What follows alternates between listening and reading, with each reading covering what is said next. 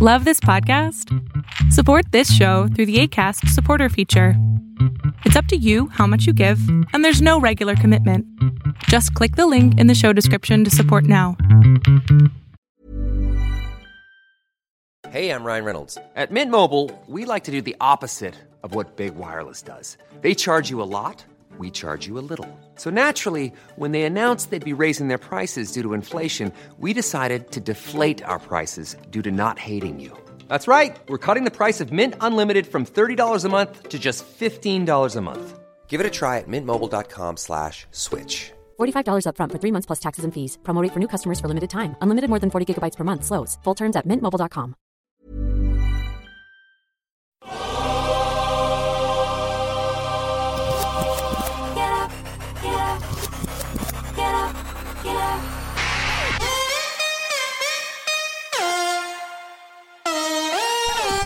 Welcome to On the Ball with Rick Bucher.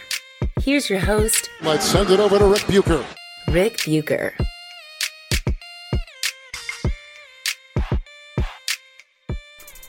This is On the Ball on the United WeCast Network, and I am Rick Bucher. You can see me on FS1, hear me on Fox Sports Radio, and you can read me on the Fox Sports app and at foxsports.com.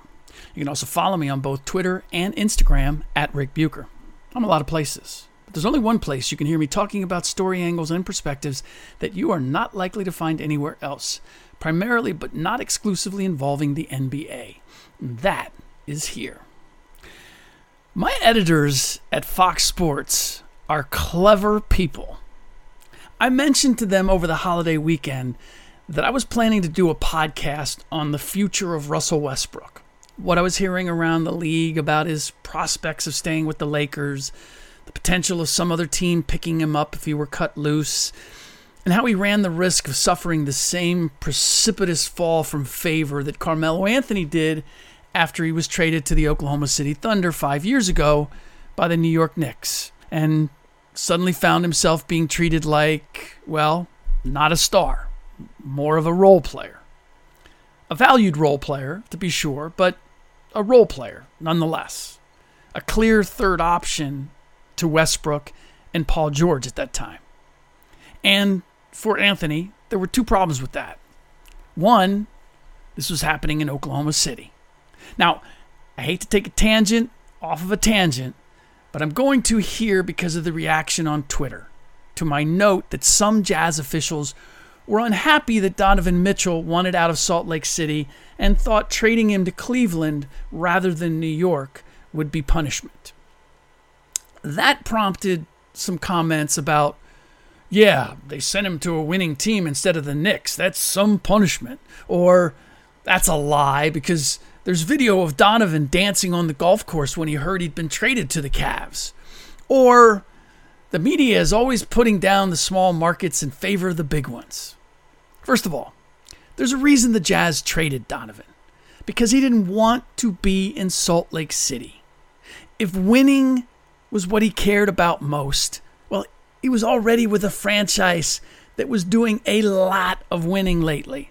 A hell of a lot more than the Cavs. Second, the Jazz couldn't have known how Donovan would feel about going to Cleveland.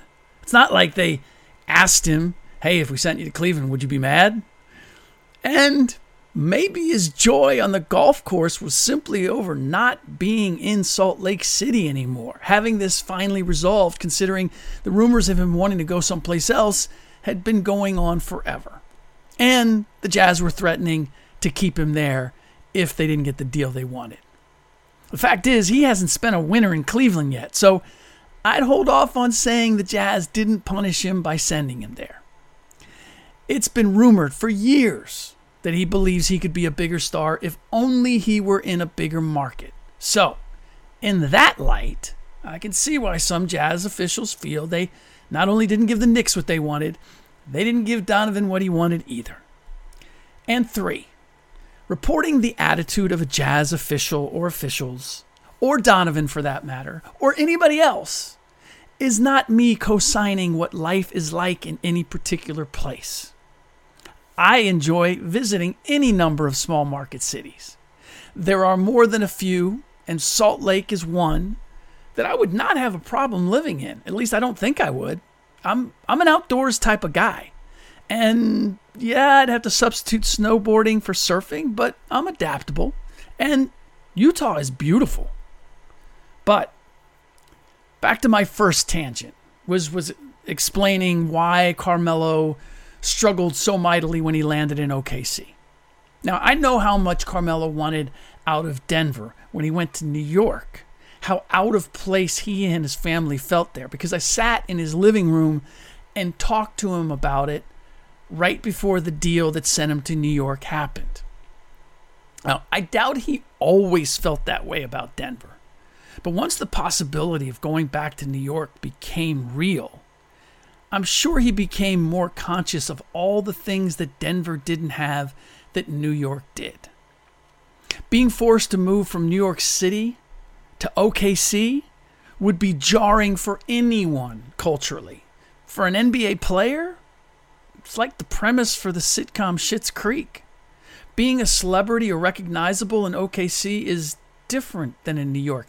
The dividends of being a celebrity or having money in OKC is different than it is in New York. And I'm not saying worse or better. I'm just saying different. Especially someone who is brand new to the town. Big city dwellers are accustomed to meeting new people who are new in town. Chances are they were one themselves at some point. It's part of the spice of being in a big city. Everybody's from someplace else, and it's cool. It's less so with small city people. It takes a little more time for small city people to warm up to someone. Nothing wrong with that. It's just a reality. Don't have as much experience. 2, Melo had just had a run of 10 consecutive All-Star appearances, despite the Knicks having losing records his last 4 seasons with them. Melo was named a 2015 All-Star for a Knicks team that was 10-43 at the break. So if he didn't fully realize that his value had dropped and the league no longer viewed him as a franchise cornerstone type player, it's understandable. What he was receiving in terms of accolades would suggest that his star was still bright. Anyway, one editor, now I'm done with the tangents, had one editor who asked when I planned to drop this podcast and if I could write an accompanying column for the website on the same subject. And I said, sure. Sounded like an easy way to satisfy my podcast listeners as well as my editors and readers. So I wrote the column first because I figured that would be the more challenging of the 2 tasks. And I originally planned to write about how Westbrook and the Lakers needed each other more than either one realized. But after talking and texting with my various contacts, what I had in mind was writing about how Westbrook is facing the same devaluation as Carmelo, and whether he realizes it or not, and that he has this season to avoid the same fate. In fact, it may even be too late for him to avoid that fate, and explain why. So it turned out to be less of a column and more of a straight story about the predicament in which Westbrook finds himself. You can check it out if you'd like at foxsports.com. If you're wondering like who might pick him up or how this season is going to unfold, a lot of detail there from executives around the league on what their perspective is. And if you're having trouble finding it, simply search my name on the app or on foxsports.com. And if you click the star under my avatar, once you find my name, you can just search for my name, RICBUCHER.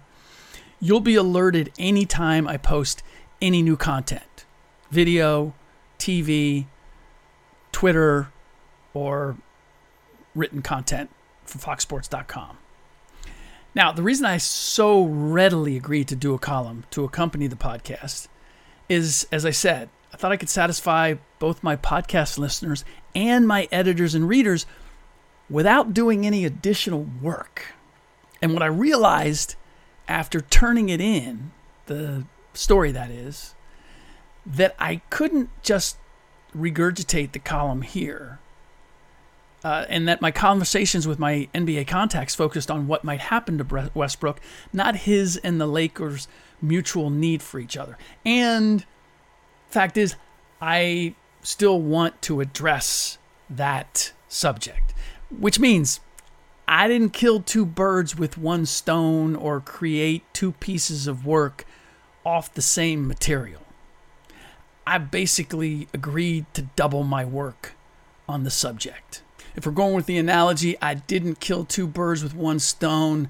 I gave birth to two more birds, or something like that.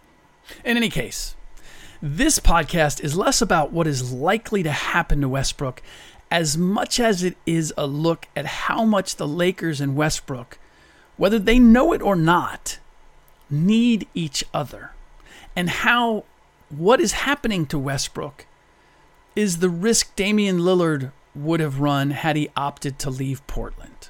Now, I don't know if I'm going to actually get, we'll see how it goes. I don't know if I'm going to get to the Lillard-Portland part. But as I see it, I can simply say, imagine if Russ had never left Oklahoma City. He would be beloved there because he stayed when KD left. And maybe at some point, look, I don't know how long Thunder GM Sam Presti would have stuck with him. He tried to build around him in several different ways, and it didn't produce anything close to a championship caliber team.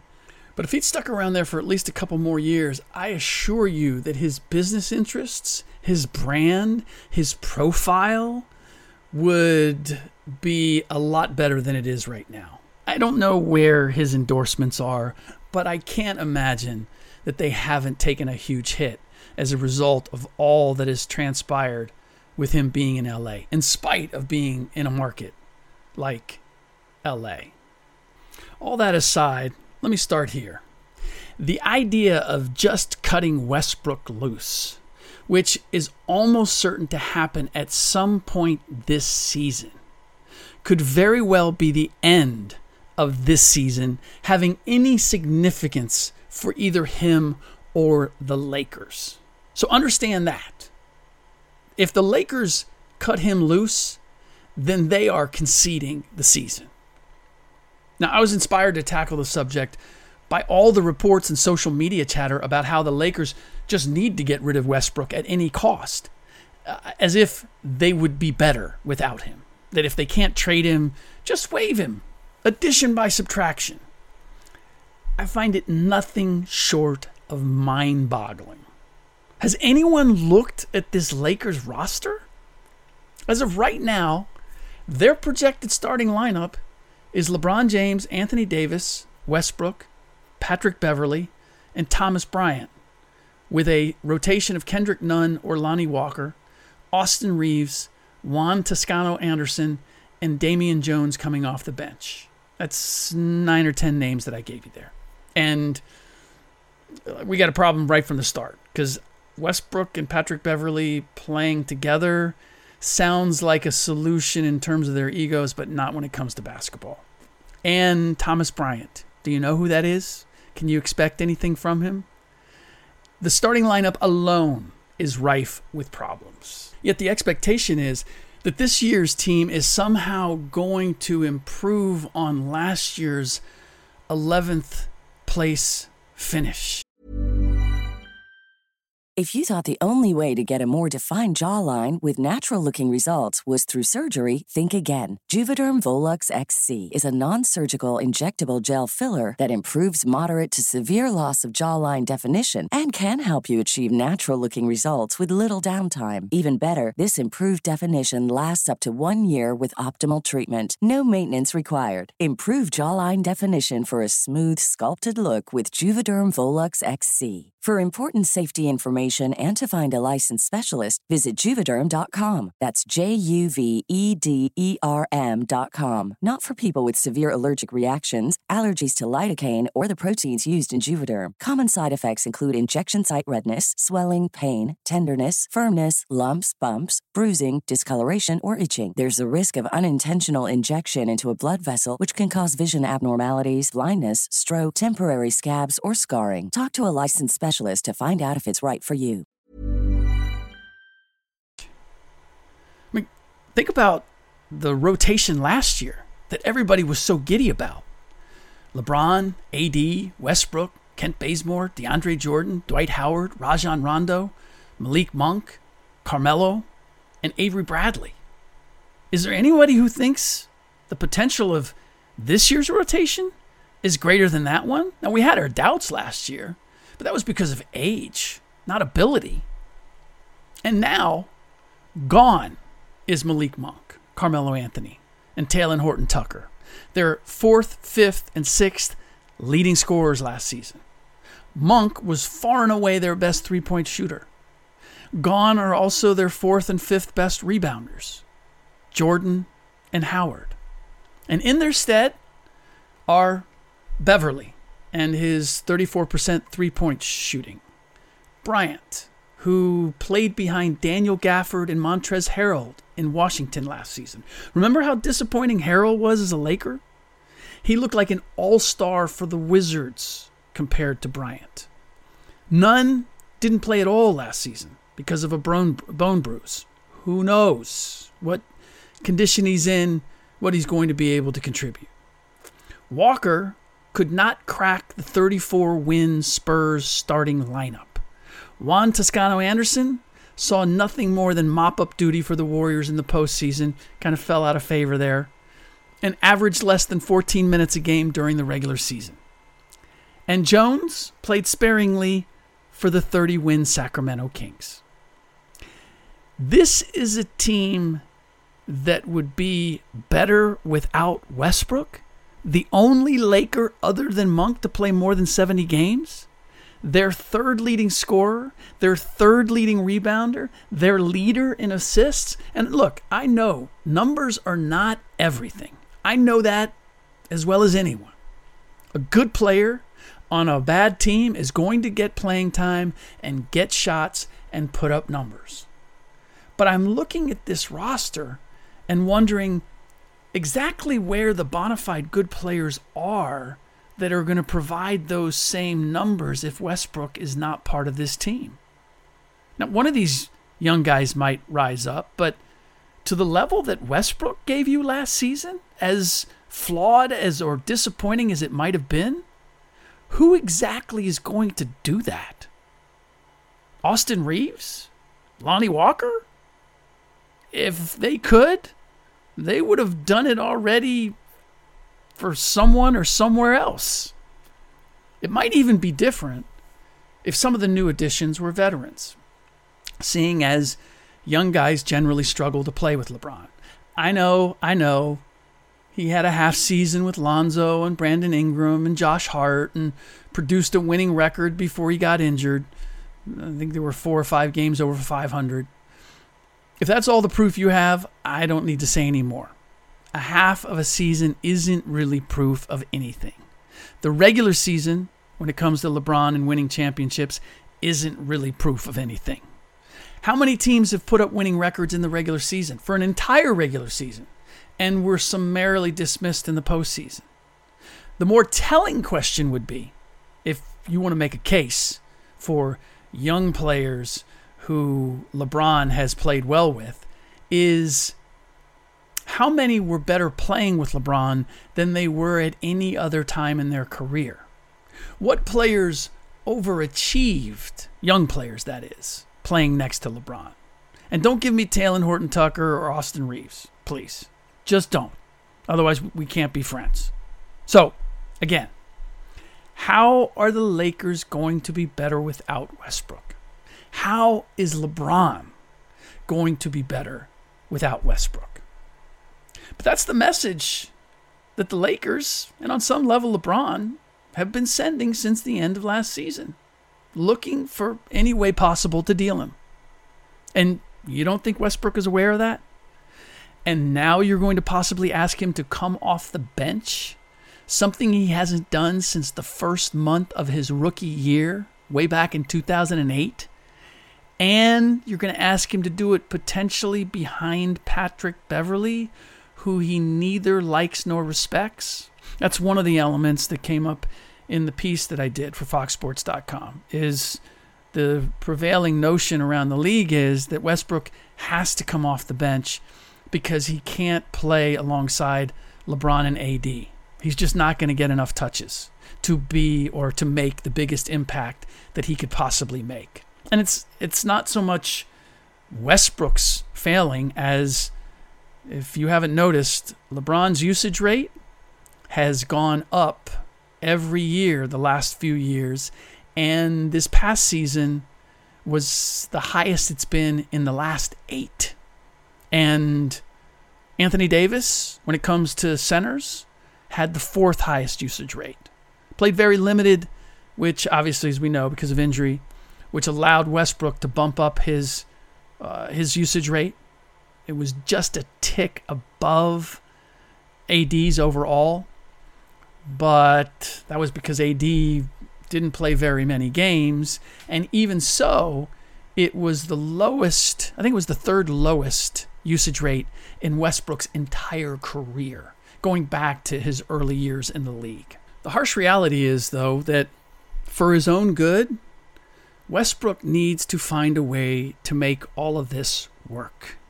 The entire league has signaled loud and clear that they no longer view Westbrook as a valuable player. Certainly not as valuable as he sees himself.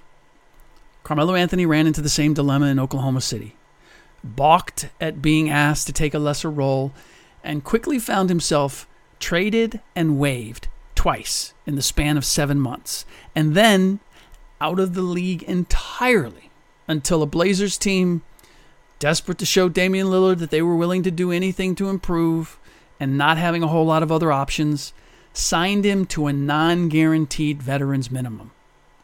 The difference is that there was a way to envision Anthony as a potentially effective stretch 4 coming off the bench. The Blazers had a number of injuries, if I'm not mistaken, and they were looking for someone who might be able to score on the front line. And Anthony has never been seen as a divisive locker room presence, other than when he was in New York and resented the hell out of Jeremy Lin. What is Westbrook's calling card at this stage? What role, if you're going to sign him as a role player, what role can he be envisioned as playing to help a good team? He's not a defensive stopper. He's not a floor spacer. He's not a sure-handed distributor, and he's not a reliable shooter. It's a brutal quandary. There's no hiding from it. Westbrook needs to find a way to reestablish his value as much as the Lakers need him to reestablish his, or contribute on some level to reestablish his value. And it's not just a matter of being content to come off the bench. It's also not complaining about how many minutes he's playing or the sets that are being run.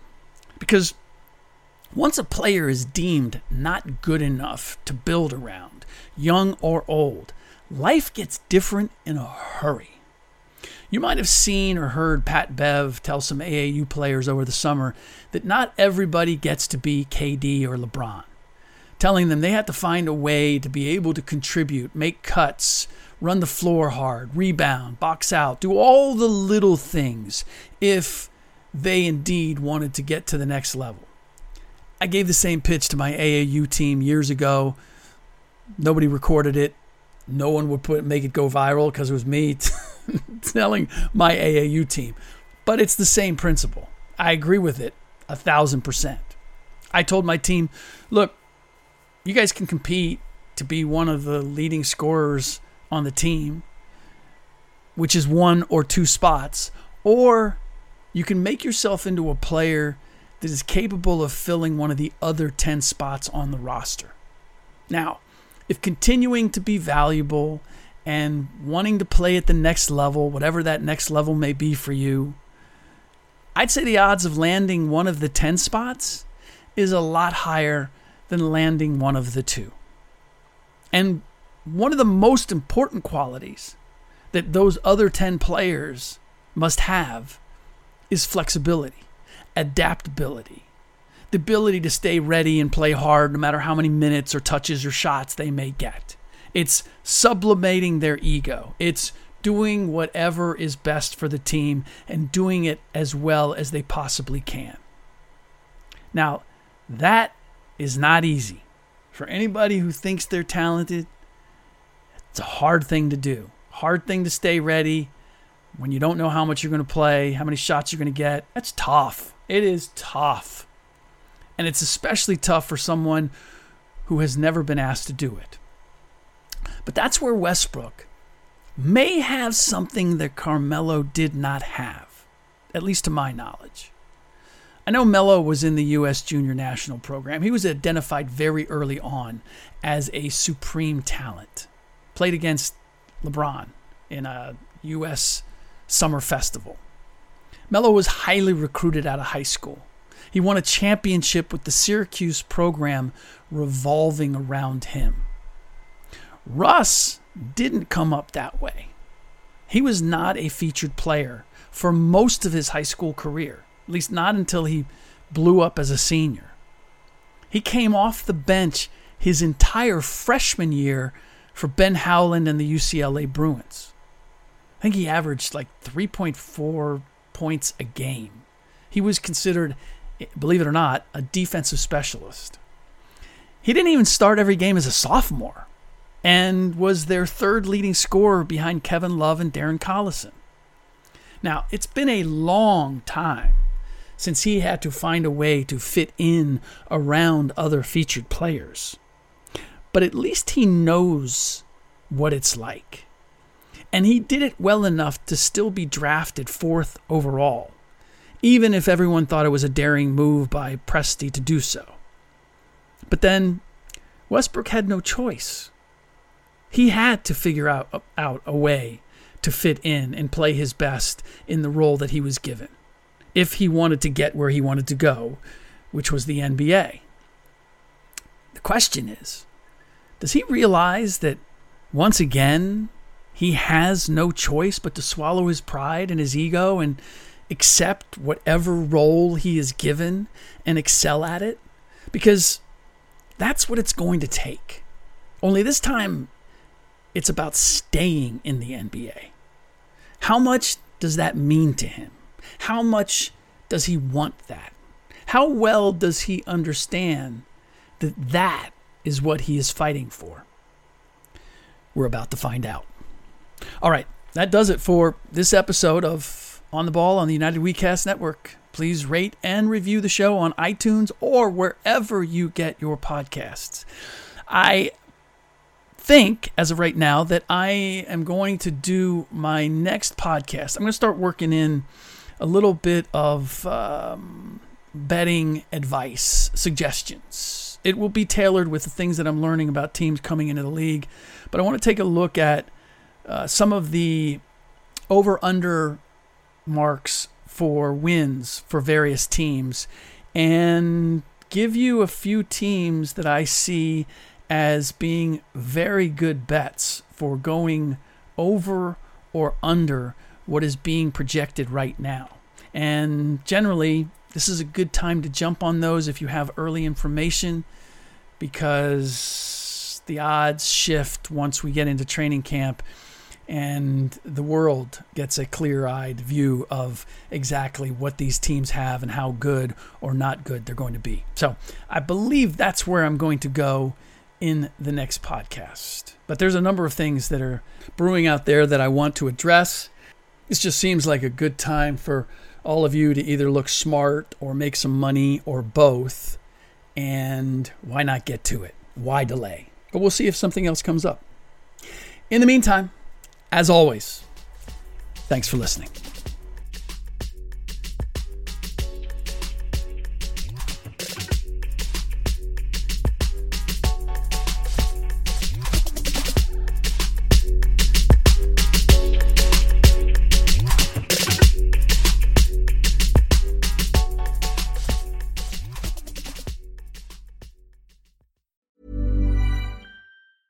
Even when we're on a budget, we still deserve nice things.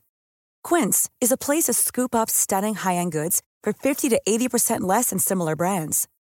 They have buttery soft cashmere sweaters starting at $50, luxurious Italian leather bags, and so much more. Plus, Quince only works with factories that use safe, ethical, and responsible manufacturing. Get the high-end goods you'll love without the high price tag with Quince. Go to quince.com/style for free shipping and 365-day returns.